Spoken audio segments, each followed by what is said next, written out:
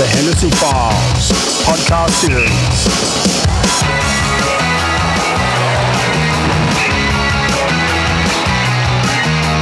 Hennessey Footy Files, proudly brought to you by Getter Express Trade Deliveries. Trade deliveries online, on demand, every time. Go to www.getter.com.au. Welcome in, folks, to another exciting instalment of the Hennessey Footy Files. Today we sit down with a true legend of the sport of rugby league. With a nickname the Beaver, Stephen Menzies inspired a generation of kids from the Northern Beaches with his freakish talents. In a career span of over 20 years, he won multiple titles with his beloved Manly Seagulls, and in doing so became the leading try-scoring forward in the history of rugby league. A true Manly legend who made wearing headgear fashionable. Stoked to sit down today with him to have a chat. Welcome in, Beaver. Thanks, Hen. Thanks for having me. Great setup you've got here.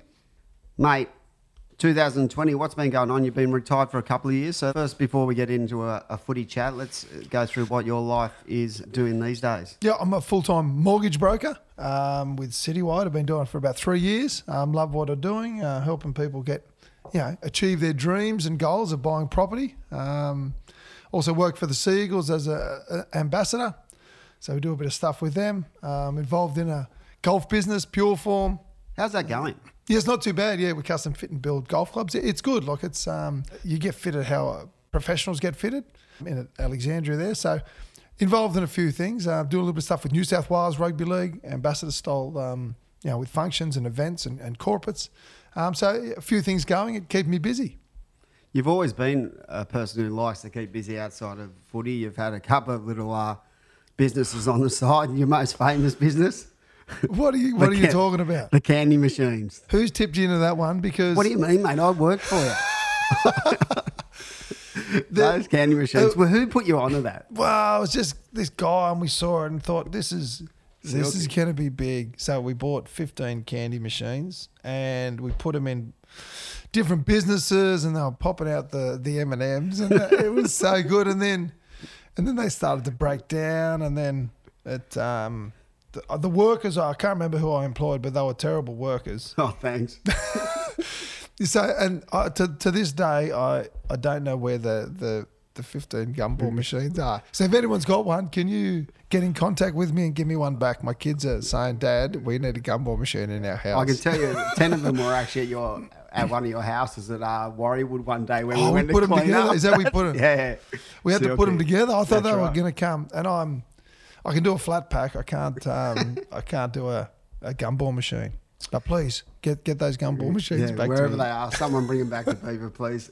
Talk about these days with the NRL. You're still working a little bit with Fox, aren't you? You still do a couple of things. We were just talking off air about a pretty funny thing you did with Hennessey and that. How funny is that to do? Yeah, look, it's good. I probably do 5 or 6 things. People come up to me all the time. How you going? What are you doing in there? But I'll probably only do 5 or 6 little skits and stuff for them and whack my headgear on and come in. But I was Donald Trump the other day. Well, I think last year I was dressed up as It. We came in and scared Maddie. It was the full makeup, literally 2.5 hours, the full professional makeup. I was walking around Fox looking like It, scaring those guys looking at me. Oh, my God. It was, look, it's a bit of fun, and they, you can see the energy, like even on the shows when the 4 of them are on there, and when they're doing the skits, it's another level of funny. You always do skits they always man you up with Hop, eh? Is that pretty funny? Yeah, Hopper's good, except he's a good bloke. He's a good guy. I played juniors with Hopper, so I've known him a long time. Whenever people ask me, what's it like, and he's a good guy. He's very family oriented. He's trains a lot of the kids' sports and he's involved and stuff. He was a great rugby league player. He does a few silly things, and that's sometimes his passion to win and for success. Crosses the line and he does some silly things. But look, I've known Hop and been mates with him for 20 years. I coached William all the way through his career, and I actually got to coach Hop as I was his A-grade coach at Cove. And How was that? It was an experience, let me tell you. But listen, with Hop, right, he's got such a good heart, and people, they see the stuff he does bad, but Hop always takes ownership of anything he's done. And he'll always, I remember he'd tell the kids, do as I say, not as I do. He had this saying. But But in the 20 years I've been involved with him at a junior level, he's helped so many young kids, and so many of them kids grew up looking up to Hop because he was really different to what people perceive him as a footballer. Yeah, he was a bit nutty on the field, but as a person, very family orientated. Brenda, great woman, and like I said, I'll always be in the Hopewadi's corner because he's always shown my family respect, and he's always been a good guy to me. So yeah, I'm the same as you. He's you get him in those skits, and he's pretty funny. He can be interesting. He is funny. He's one of the funniest guys I've played with. He's good to have around a team environment. And you need all different types to be a successful rugby league team. 2020, there's been some changes in the way that the game has been run. Do you think they're positives, and what are your thoughts on the speed of the game these days? Look, I'm excited. I think it's a really good. I think the six again rule, I think it's been positive in that, for me, a penalty, for a minor infringement that could be a 50-50 can change momentum. You get to stop play, you get to kick it out, you make 30 metres, then you have another set of 6. In pretty much every circumstance, you're going to finish inside the opposition 20, which is an attacking kick, which is pressure, right? That's what you want to do. Keep building the pressure. So it was too much of an advantage just for a small ruck infringement. So I really think the 6 again has sped the game up, and I think players are noticing. Fatigue's coming into it. Yeah, look, last year you could defend 3-4 sets of 6 on your line because there's a drop out in between. So you get time to a breather, the ball goes dead, then they start the 30-second. You've got time to recover. When it's 6 more, it might be the 4th tackle, 6 more tackles. That's 10 tackles in a row. It's harder. It's a different fitness level, and I think the guys weren't expecting it to be like that. But I think it just opens up for the little guys, and I'm really liking all the feedback I've got from players and fans. It's been positive. Did you start with one ref? Yeah, one ref, always one ref. I don't think when did the 2 refs come in, like mid-2000s or something? 2 refs. Don't ask me technical questions like that. You're supposed to be doing the research. Is this a Q&A? Is this a quiz? Do I need to buzz in? You need to hit the buzzer. I didn't buzz. Where's Eddie when you need him? Well, that's right. Do you think I actually, as a fan, to be honest, with the 1 refs back from 2 refs, I haven't noticed them, and I think that's a positive. Yeah, and I think it's a good part of the game that that 1 ref can control. I think they've probably noticed the change in fitness-wise, having to be the main ref the whole time. And I just like the fact that there's lots of interpretation. A ref in lots of sports, a ref's interpretation is paramount. How long he likes the ruck to be held down, when he likes people to move off the 10 metres. It's a flow, right? It's a personal thing. And refs are all trying to do it similar, but they'd have different nuances. So to have 2 refs, that can be unsettling for teams. When one ref lets you hold it down and peel off a little bit, but the other one will penalise you. That can change the flow. So the 1 ref, 1 set of interpretations, we're all trying to get the same, but 1 set of how long he likes, timings, tempos, things like I think is going to minimise, allow teams to push the edge but not have as many penalties. Okay, so let's take a trip back in memory lane. You started your career, you're a Harbord United junior. When did you start playing league? When I was about 8. 7 or 8, might have been under 9s or under 8s for Harbord. Someone came to, I think it's a development officer came to a Harbord North Kilcock public school when I was there and said, who wants to play rugby league? And of course, I didn't put my hand up. My older brother put his hand up and said, I want to play. He played. And I said, well, if he's playing, I want to play too. So I lobbed down there with my bowl haircut and my floppy blonde hair, and off I went. When you actually came through the juniors, you got picked to play Aussie schoolboys. Were you expecting that, and how did that sort of unfold? Not really. No, as a junior, you play because you love it, and you don't really expect to get in. I played New South Wales schoolboys, so obviously made the side, and it was good. But that next level of Australian schoolboys was quite a jump. So to get selected, I was pretty surprised actually. And who else? Was there any names of note that came through that? I think Sid Domick, Matt Sears. Wow. Matty Sears was an incredible player at his peak, speed-wise, and laterally left and right. Yeah, off the mark. I think that famous when Brett Mullins, who's can run, right? He comes at the fullback and runs around Sears. He turns directly behind him and chases him down and tackles him, which I've never seen that. Someone doing a cover tackle I've seen, but someone coming front on, getting run around and him turning and just chasing him down is, his acceleration was amazing. Not many people might know this. Originally, when you were a young star, the first offer from a rugby league club was the North Sydney Bears, who offered you $5,000 to go over. Did you ever really consider that? Would you seriously have gone over to the Manly Seagulls arch rivals? Well, you did, So you're going from... I just played New South Wales Schoolboys. It was in 92, and we just finished the carnival, and Steve Martin came over and said, we're keen to sign you. And I was a local junior at Manly, so I was on no money. And if someone says, look, come and see us, and I'm going to give you $5,000. Going from 100,000 to 105, not a big difference. Going from 0 to 5 is a big difference. So I was 17, 18, and so he said, so there's a bit of a story. So he said, come and see us next week. Don't tell anyone. We want to sign you. So I turn up with my stepdad and we walk North Sydney Oval and check all the facilities, and he takes us around and we go inside. Yeah, what's going on? Does the full hoo-ha. This is $5,000. We want to offer you $5,000 for 3 years. Get back to us next week. Don't tell anyone. Keep this sweet. So I don't tell a soul, right? So we go home. Oh my God, $5,000. That's massive. How good's this? So we go home and we're sitting there, and old school only had the old school telephones. The kids probably wouldn't know. So I'm sitting there at home, and the phone rings, and Mum picks up and answers, says, "Oh, Beav, it's for you." I said, "What? Who is it?" She said, "Oh, it's Bob Fulton."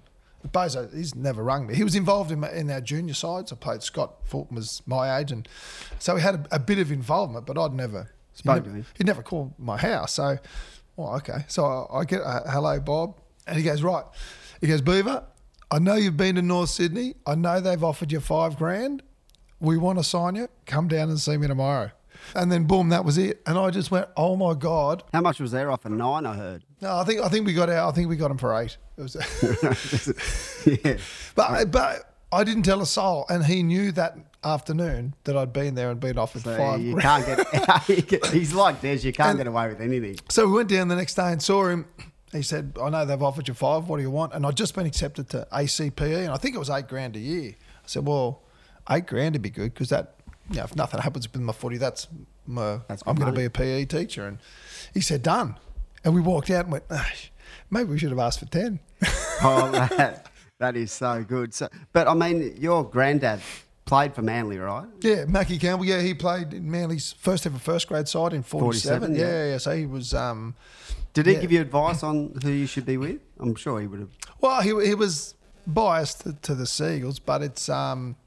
He used to have the. I think my nan, so Popo's wife, is still alive. Lives up with my mum there. So I think she still has the. She still has the VHS, the cassettes, of all the games that he used to record the game. So if we played Souths one year, when we're playing Souths the next year, he'd watch the game the week before and say, right, this is what you need to do, and give me the run through of what to do. Awesome. He used to love it. Yeah, he used to love it, and he was a very passionate man. You made your debut in round 13 of that year.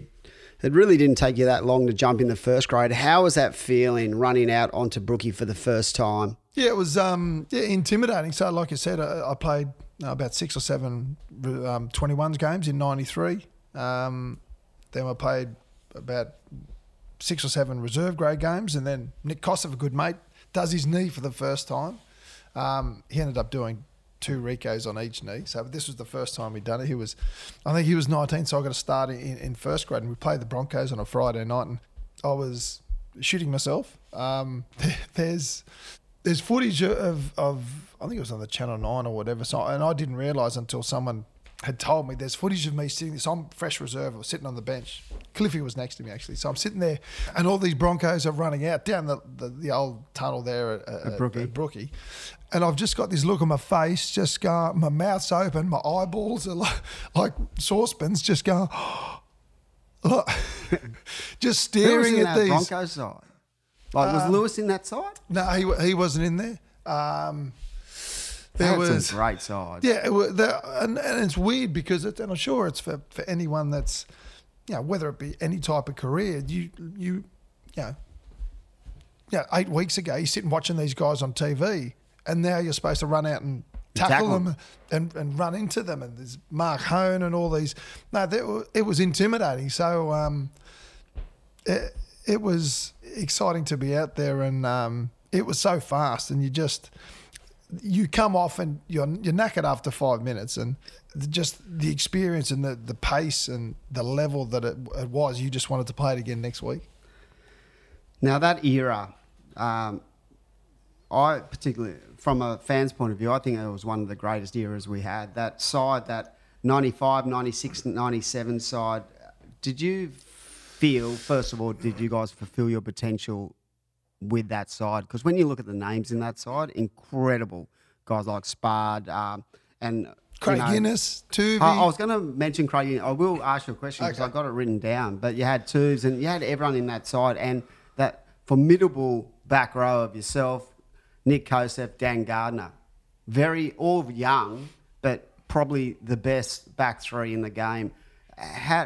Talk us through that period of time in your life. Yeah, look, it was an amazing period, and we're all similar ages, and we came into, I think we all sort of started playing 93, 94, the three of us, and guys with Hopper and Jack Ellsgood that were in the team, and then you had all the older guys like Spud they brought in, and Owen Cunningham and Jeff Tuvey and Cliff Lyons and Craig Guinness and Matthew Ridge, and all these guys had a great mix of youth and experience, and we were the best side for those 3 years. We won 96, but unfortunately we lost 95 against the Bulldogs. Did you feel like I always felt in 2007 that even though you guys lost, you were getting ready for something better in 2007? Did you feel that way in 95, or did you guys? You just feel this is crap. Well, look, it's.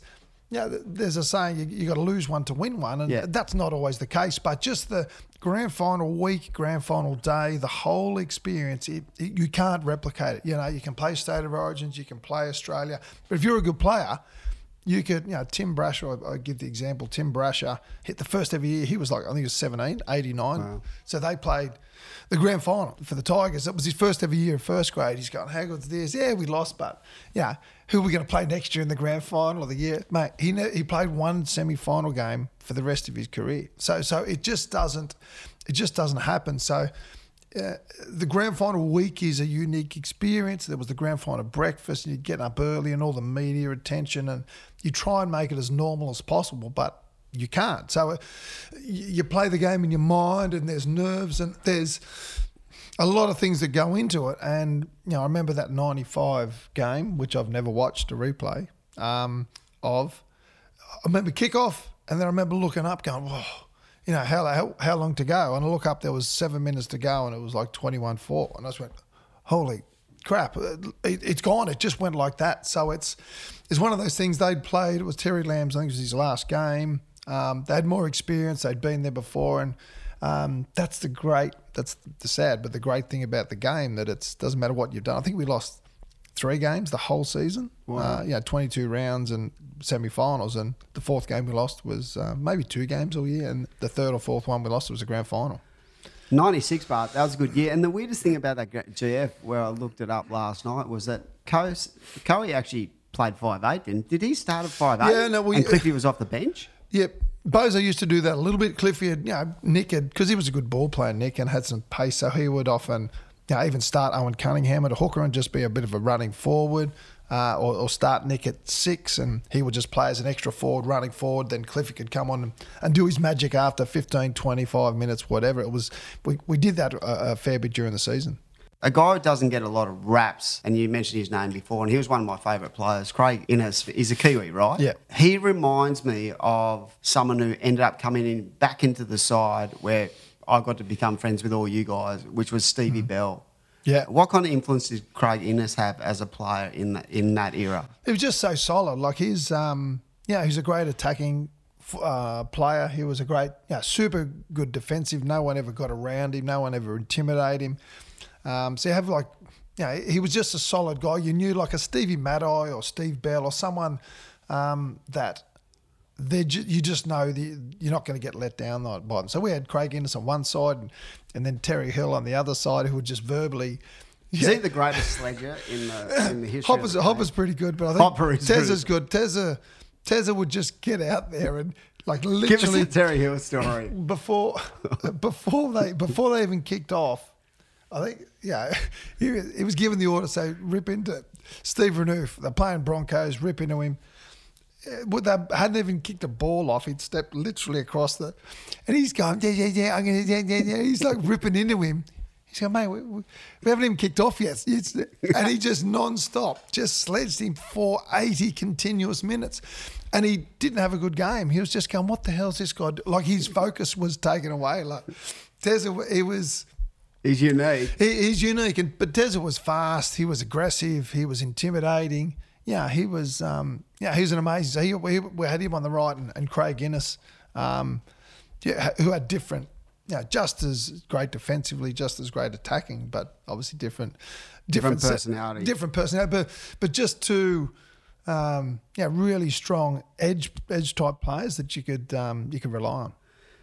Your relationship with Cliffy Lyons, you must have scored, half of your tries coming off Cliffy. Was that a relationship that was worked on, or was it more of a natural connection with you and Cliffy? Well, it was more natural. I think there was like one move where he'd sneak across the back and I'd hang with it, but the rest was just where he thought there was an opportunity. He'd say, "Give me the ball," and I'd hang around him, and it was one of those. If I thought the gap was going to be outside, that's where I'd hit it. But if it closed late, I would just cut deep on the inside or scoop, kick outside or whatever, and just literally shout out, skipping out wide, napper, or cutting late.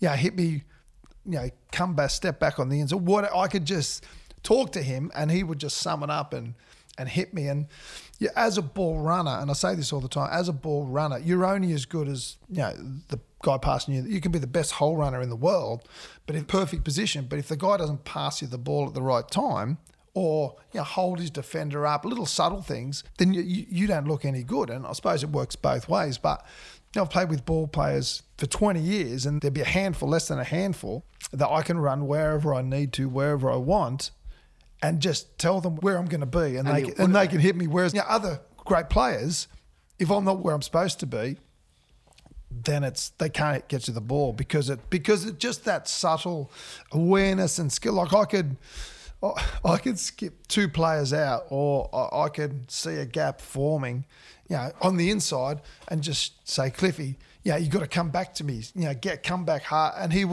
could do it, So it was a bit of a lot of intuition by both of us, and I've never played with, there's a Andrew Johns, Brad Fittler, and Cliffy.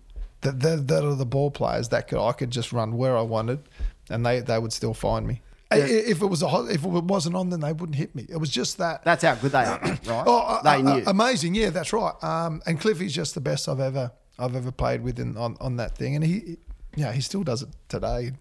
Is he still running around here? In touch footy, he's still throwing dummies going through. It's good to watch because he's super slow, and he won't mind me saying that. But he runs and he'll just do a double pump. He goes, the double pump always gets him. Like he'll just do the big dummy, little dummy, and they go, and then he waltz through, and then he'll just look for someone faster to flick it to. He's so good to watch. Before we get into the Super League war, I want to talk to you about the GF 97. Was that the most disappointed you've ever been as a footballer? Because that was a crazy game. Look, it was a crazy game, and it's disappointing. Like if you lose a grand final, I would rather not play I'd rather not play a grand final than play a grand final and lose. It's again, we'd lost in 95. We had a great season in 96 and we'd won. And again in 97, we'd had a great season and we'd beaten Newcastle the majority of the times throughout the year. And I hadn't watched that game until maybe 10 years ago when I wrote a book and they said, look, watch the game and see what you think. Because you play a game and you never watch it. And then because you're only talking to Manly fans, you were robbed, there was this, there was that. Your mind gets bent, says, get twisted. That was true. So for a chapter in the book, I said, I'm going to watch the 97 grand final. So I watched it and we had chances, we didn't take them and they were better in the end, you know what I mean? I think Cliffy kicks a field goal, I don't think Cliffy's ever kicked a field goal in his life. I'm not sure why he took the shot, but I should have taken it. But it hit the crossbar. But they were the better side, and it sort of put me at, not that time sort of eases it, but it's when you look at history, but that is a great side. Like, you can talk about Joey and the Johns factor, but as a Manly fan, it was shattering. In that game, did you actually ever feel like they will come in to get you hard, or were you? Well, not until the last 10 Joey. minutes. Well, not until the last 10 minutes. Like the last 5 minutes that we were on, then they score a try, then it's 20-all, it's game on. Have we got some footage? I want to see who was lazy on the inside of that. Who should have been there? I think it was. Was it Hop? No, it was. Who's that? Hop was at marker. I think Hop was lazy at marker. I think it was Spud or Nick. I'm going to call them out. I want to see the video footage, and it's their fault. That's what I'm saying. For the final try? For the final try. Yeah, but I mean, who would ever think that he was going to go short side? Well, he did because he saw Hopper lying on the ground. I'd like to talk to Joey about that and go, did you go because it was Hop? Or did you go because you just saw Well, I think I've briefly spoken to him and Mark Hughes, who I'm good mates with. It's weird because they were our biggest rivals over that time. You know, we had some, but they were probably our best mates in other teams. Like we'd go up there and bash each other, but I wouldn't do much. And then we'd go and stay at their house and hang out with them. So we're good mates. Yeah, with Chief and Mark Hughes and Matty and Joey, Adam Muir, those guys. So they were our best mates off the field, you know, in other teams, but they're our biggest rivals. And he has said he saw, they knew Hop was on the ground. He'd seen him, so he took off. He took off short side and then just looked back on the inside, and I think Darren Albert wrapped around, through. Yeah. But look, that's the way it goes, you know. I would have loved to have won all three, but that's sport and that's history. They're hard to win. Like you said, you talked about Timmy Brasher thinking, how good this, you know, first year in at 17 or 18, I'm in a GF, plenty more to come, and he never gets an opportunity. Yeah, that's right, and that's the tough part about it. And I think he played Origin in Australia for the majority of his career, but never played. He played one more semi-final. Super League. How was that madness for you personally, Beeves? You were still relatively in the infancy of your career. Your alliance with the ARL was the only option for you and the Manly club at that time? Well, I think because we were aligned with the ARL, Bozo was part of it, and Manly was, pretty Kenny much. Upson. Ken Arco was aligned with the ARL, and he was our CEO. So we were never really going everywhere, and we were all young. I think we were like 23, and when they just sort of say this is because we're if Manly goes to Super League, I think it follows. We're probably one of the key teams. So they sort of got us all in a bus and said, let's go over, and we walked in a room and a couple of brown paper bags. No, I wish there was no brown paper bags. People talk about that like that's part of history, but that's bullshit. I think someone should do a movie or write a book about it, because there will be some cool stories coming out of it. And so we all went over there, and depending on how many first grade games you played, City, Country, New South Wales or Australia, was how much they'd offer you. So they walk in and say, do you want $200,000 to play in the comp you played last week? Okay. Surely guys bartered, but. Well, I think that there is a good story about so Tim Brasher and Freddie get put in, and Brasher's a bit more frugal than Freddie, and they sit down and say, right, you guys we're going to give you $250, whatever the number was, $250 or $300, whatever it was, to play in the comp. And Freddie just goes, yep, and Brasher goes, nah, we want $400. They said sold. So Freddie just made $100,000 because Brash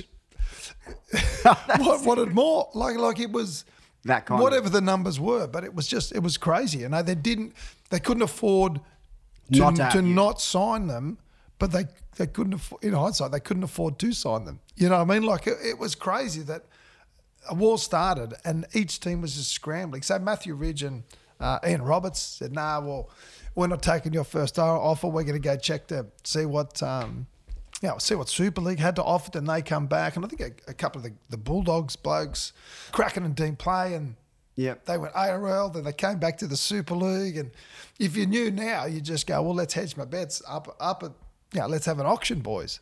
But that was massive, inflated wages for rugby league. So, like you said, the ARL was pushing a corner where if they didn't offer that kind of money, they could lose you guys. They'd lose the game. Yeah, that's right. It nearly sent them broke in the meantime. Well, they couldn't afford to make the offers, and they couldn't afford not to make the offers. Like they couldn't win. It was, it's like a sport saying we're going to split you in half, and you're going to bid for each player to play in your comp. You can't afford not to, or you don't have a comp. Some guys would have been sitting there just rubbing their hands together and going, "This is the best ever," especially guys at the end of their careers who were still big names where ARL wanted to keep them. Well, I think some of the guys were like 33 or 34 and they signed 6-year deals on like $500,000. The only one who would get away with that would be Cliffy, really, because he could play to 40. Well, I think some guys retired and were still getting paid for like Super League money after they retired. Wow.